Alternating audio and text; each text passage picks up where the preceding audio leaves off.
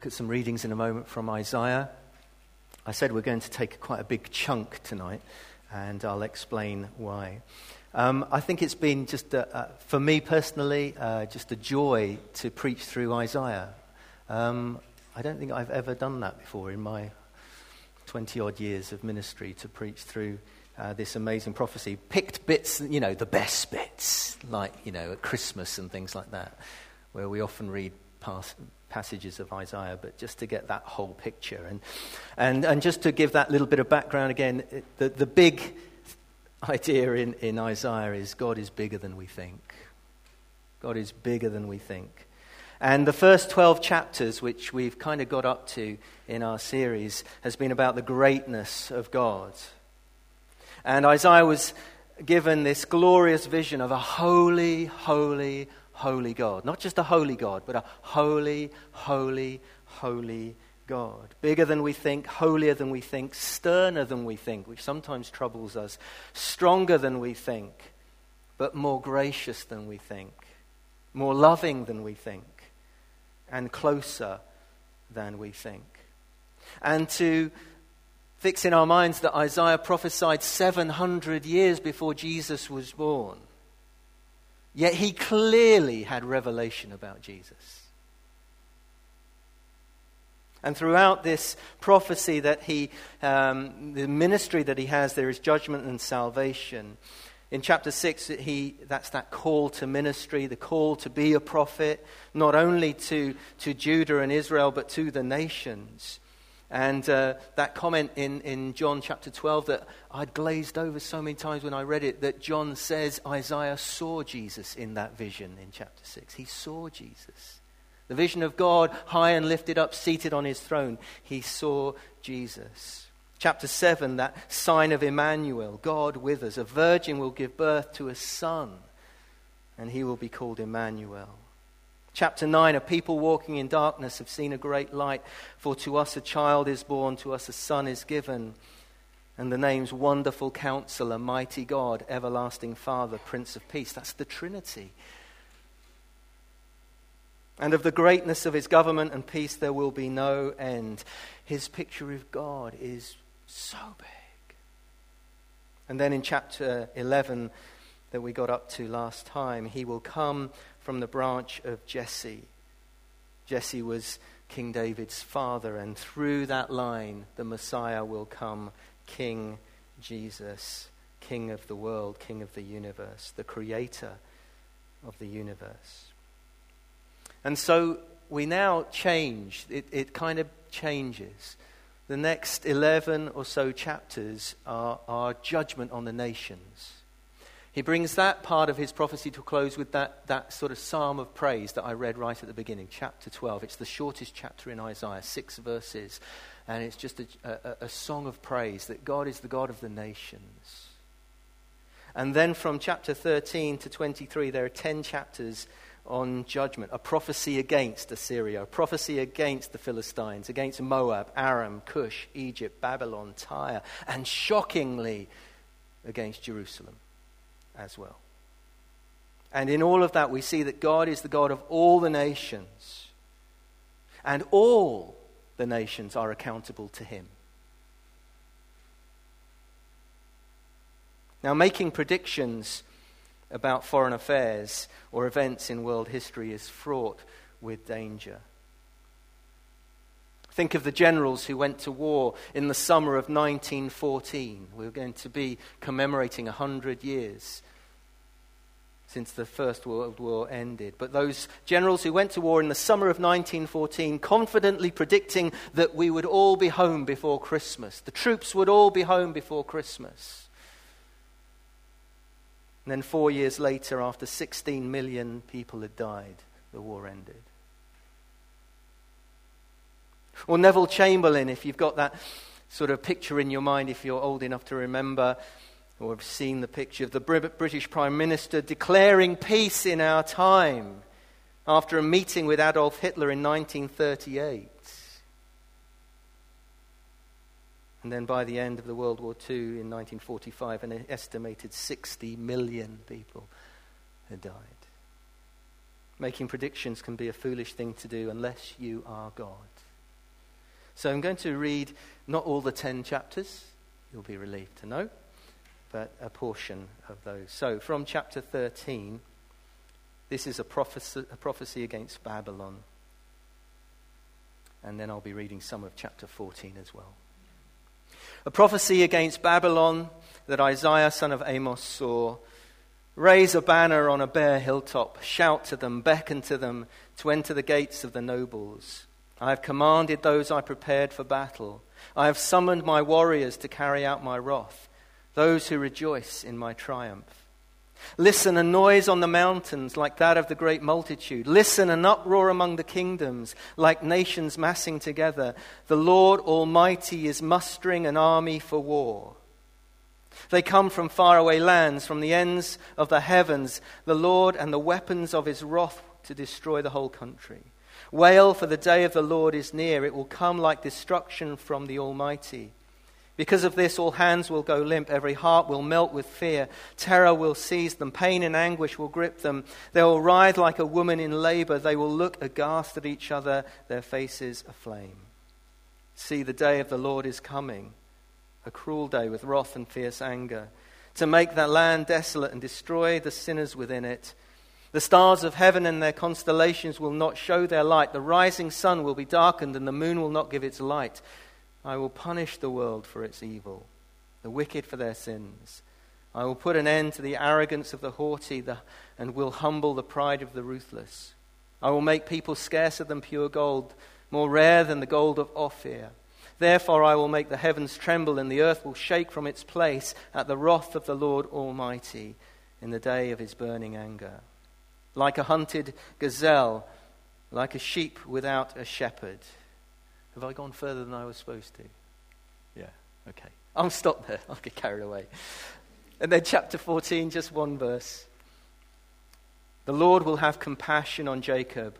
Once again, he will choose Israel and will settle them in their own land. Foreigners will join them and unite with the descendants of Jacob. And then from chapter 14 again, verses 12 to 15. How you have fallen from heaven, morning star, son of the dawn. You have been cast down to the earth. You who once laid low the nations, you said in your heart, I will ascend to the heavens. I will raise my throne above the stars of God. I will sit enthroned on the mount of the assembly, at the utmost heights of Mount Zaphon. I will ascend above the tops of the clouds. I will make myself the Most High. But you are brought down to the realm of the dead, to the depths of the pit. And I could go on reading through the next 10 chapters, but you get the theme. And I thought, well, we could have 10 weeks of just judgment and justice for all the nations. But I thought we may be waning in the congregation by then. Another week of judgment and justice. So I want to take this kind of, these 10 chapters as a whole, really.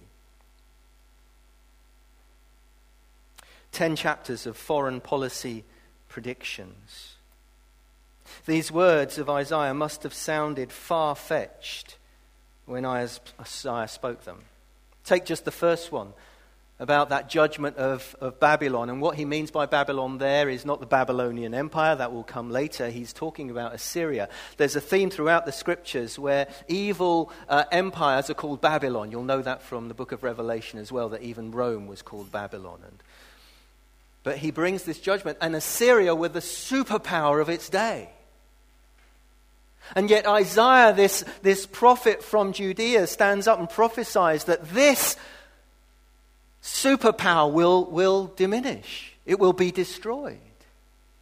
Its power will wane. And everyone will be going, you're mad. It'd be like saying that America will be humbled. Although we're beginning to, maybe not. And it wouldn't happen in Isaiah's lifetime. It would actually be a couple of hundred years later when the empire of Assyria actually falls. But his prophecy comes true. He predicts in this 10 chapters and tops and tails them with Assyria and Tyre. Assyria was the greatest land empire, but Tyre was the greatest sea empire. They ruled the waves. Remember that? Empires fall, don't they? And he predicts their falling. When God gives warnings, when God gives those predictions or prophecies, they are never exaggerated. They come to pass. I read this story this week of a mother who caught her young son in a blatant lie. Do you know what happens to people who tell lies like that? No. Well, a fiery dragon comes and takes them away for 10 years and makes them work with very hard labor. Now you're not going to tell lies anymore, are you? Wide-eyed, no. And why not? Because you tell even better lies.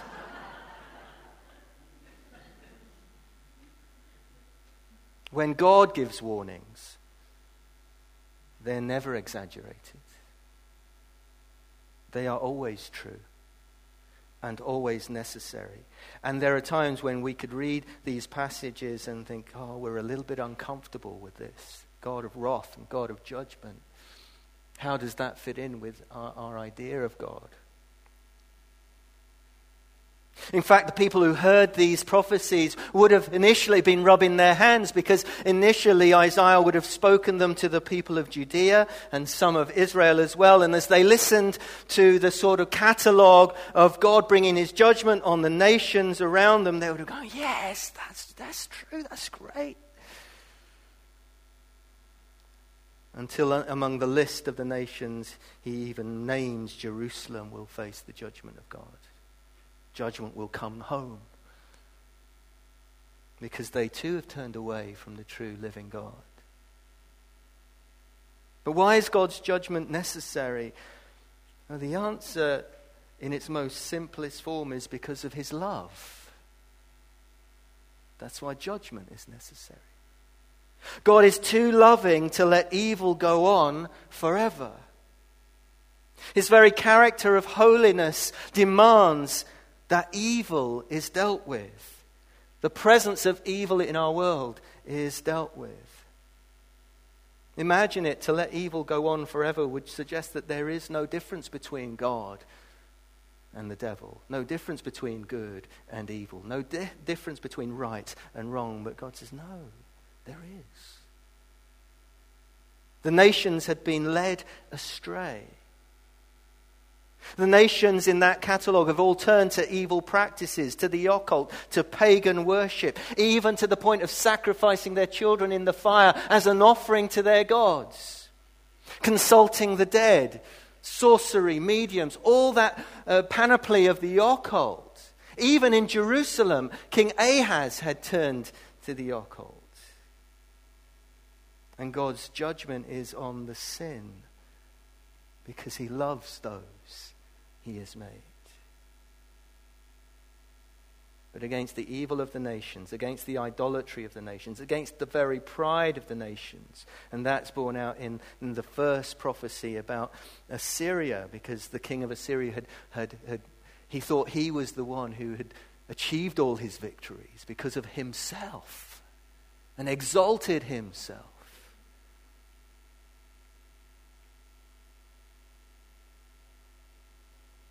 In Isaiah's days, salvation for Judah and Israel would have probably more looked like the return from exile, because they had been conquered. So much of the northern kingdom and much of the south had been ravaged by Assyria, depopulated. Remember when Isaiah had his firstborn son, what did he name him? He says, a remnant will return. That was his name. He named his first boy, a remnant will return. A remnant will repent, because God offers that to come back.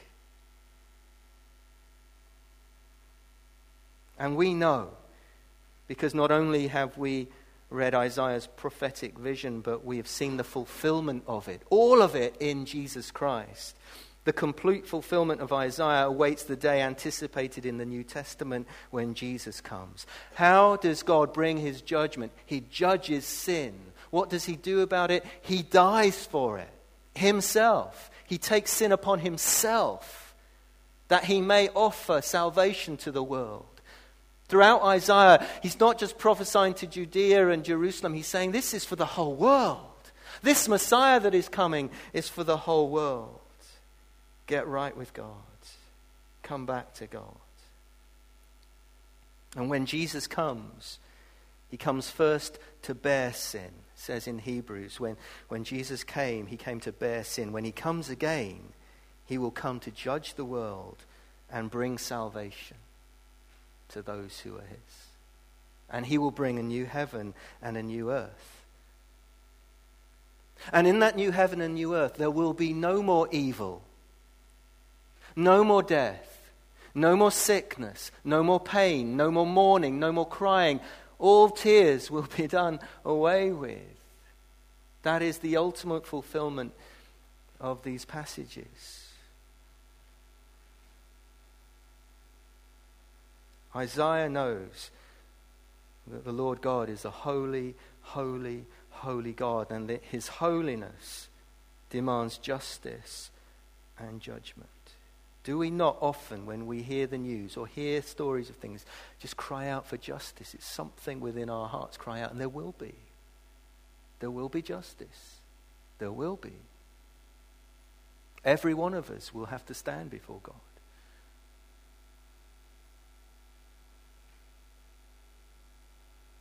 Evil must be dealt with. And within these 10 chapters, we get this glimpse in chapter 14, the passage I read from chapter 12 onwards, of the origin of evil in our world. Where does it come from? Were people just bad? And we get this glimpse right there in the Old Testament, the origin of evil, the explanation of the presence of evil in our world. That passage from Isaiah, but also from Ezekiel. If we could have Ezekiel 28, verse 13 to 18. Who do you think this is about? You were in Eden, the garden of God. The very precious stone adorned you, carnelian, chrysolite and emerald, topaz, onyx and jasper, lapis lazuli, turquoise and beryl. Your settings and mountings were made of gold. On the day you were created, they were prepared. And you were anointed as the guardian cherub, for so I ordained you. You were on the holy mount of God. You walked among the fiery stones. You were blameless in your ways from the day you were created, till wickedness was found in you. Through your widespread trade, you were filled with violence and you sinned. So I drove you in disgrace from the mount of God, and I expelled you, guardian cherub, from among the fiery stones. Your heart became proud on account of your beauty, and you corrupted your wisdom because of your splendor. So I threw you to the earth and made a spectacle of you before kings. By your many sins and dishonest trade, you have desecrated your sanctuaries. So I made a fire come out from you, and it consumed you. And I will reduce you to ashes on the ground in the sight of all who were watching. Any revelation then? Chapter 12. Another picture that John paints in his book of visions. Then war broke out in heaven. Michael and his angels fought against the dragon, and the dragon and his angels fought back, but he was not strong enough, and they lost their place in heaven. The great dragon was hurled down, that ancient snake called the devil or Satan, who leads the whole world astray. He was hurled to the earth, and his angels with him. So in that passage in Isaiah, that passage in Ezekiel, that passage in Revelation, we get this picture that we don't get from Genesis chapter 1 or 2. How did the devil get there in the first place? He was there in heaven, a created being, an angelic being, described as a beautiful angel, morning star in Isaiah. The Latin translation is Lucifer, who enjoyed his calling to be one of God's mighty angels, but because of his wickedness, and it gives us that idea that even among the angels there's free will, there's a freedom to choose to honor God or dishonor God. And we don't know whether he was jealous of God himself, Jealous of the relationship between the Father, the Son, and the Holy Spirit. Jealous of God's plans. Imagine if he'd got inkling of God's plans to make human beings in God's image, God's likeness. Human beings to enjoy a relationship with God forever. We don't know. But what we do know from those verses is that he rebelled against God and was cast out of heaven onto the earth. Along with all the other angels, or demons now we call them, who followed him. The devil is that fallen angel who opposes God and is the source of evil in our world, who seeks to lead mankind astray. Here, even in Isaiah, we have that prophecy that God is going to deal with that. And it speaks of war. God is good and holy. Satan leads astray. He has schemes. We see that when Jesus is actually born in Bethlehem, there is an attempt on his life immediately. When Jesus first comes out into his public ministry, what did he do? After he's baptized, he's driven into the wilderness by the Holy Spirit, but he faces the temptations of the devil there. And the devil in his arrogance says to Jesus, I will give you all the kingdoms of the world. He assumes that that's his to give. I will give you all the kingdoms of the world. You only have to bow down and worship me. And Jesus in his humanity rebuts the enemy. When Isaiah prophesies the fall of these nations because of their allegiance to God's enemies, that's the key thing. God wants to save this whole world, but he will bring judgment on his enemies.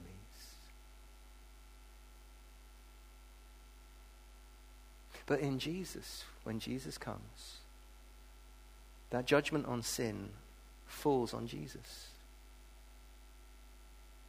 to offer the whole world salvation. But when he comes again, he will bring judgment on the nations. Paul makes it personal. He says our battle in Ephesians, that each believer in God has a personal battle. It's not against flesh and blood, but against principalities and powers. We have an enemy, someone who pursues us, because we align ourselves with God. We have an enemy. So this bright morning star, who described as that beautiful angel, who enjoyed his calling to be one of God's mighty angels, but falls, seeks to lead mankind astray. The king of Assyria chose darkness. The Moabites sacrificed their own children to a demon god called Chemosh.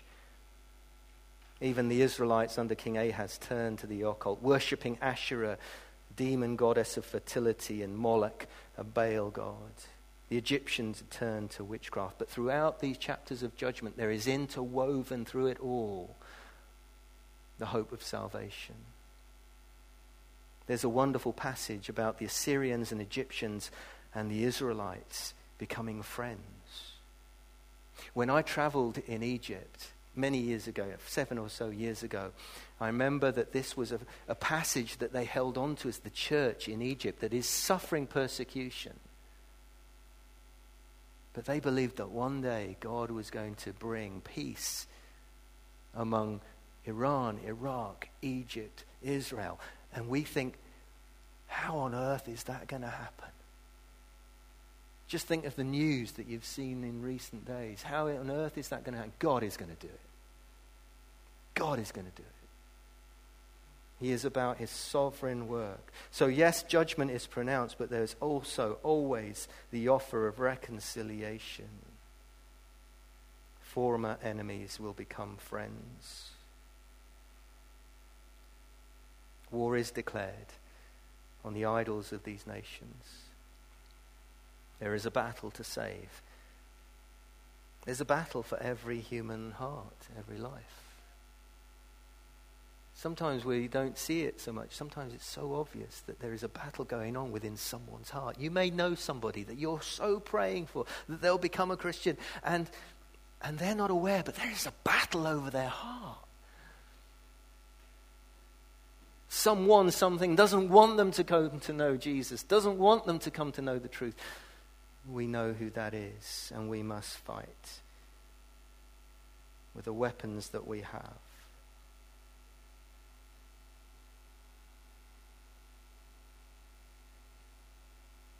Remember that God deals with sin by coming himself, Jesus, the Lamb of God, prophesied again and again and again in Isaiah 700 years before Jesus comes, that Jesus will come. And when we get to those amazing passages in chapters 50s and onwards, when he describes how the Messiah will die, that suffering servant, how does God overcome sin in our world? He dies,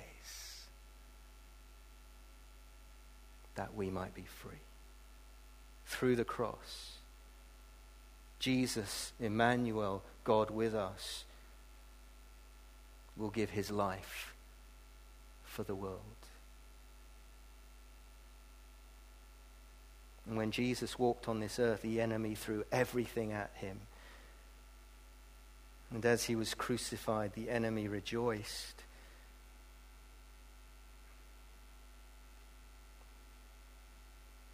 But Jesus rose from the dead. Death couldn't hold him. He ascended to heaven and he will return. Death has been conquered. Sin has been defeated. Its penalty, its power, and one day its presence will be all gone. And evil will be no more. And Isaiah, through this whole prophecy, is saying, whose side are you on? Would you side with the holy, holy, holy God? Or would you make a stand against him? It's a call to the nations, a call to the world, to be on the side of the holy, holy, holy one. And so we come tonight rejoicing that we sing these songs because we know the saving power of Christ in our lives. We know that we are part of God's kingdom coming on earth. And we know that one day we will see Jesus face to face. And yes, we will be totally embarrassed by our own sins, but we are his, cleansed by his blood, his child. And so we can sing with confidence. And we can pray with confidence, come, Lord Jesus, come. One day, all evil will be dealt with and will be banished forevermore. Amen. Let's pray together.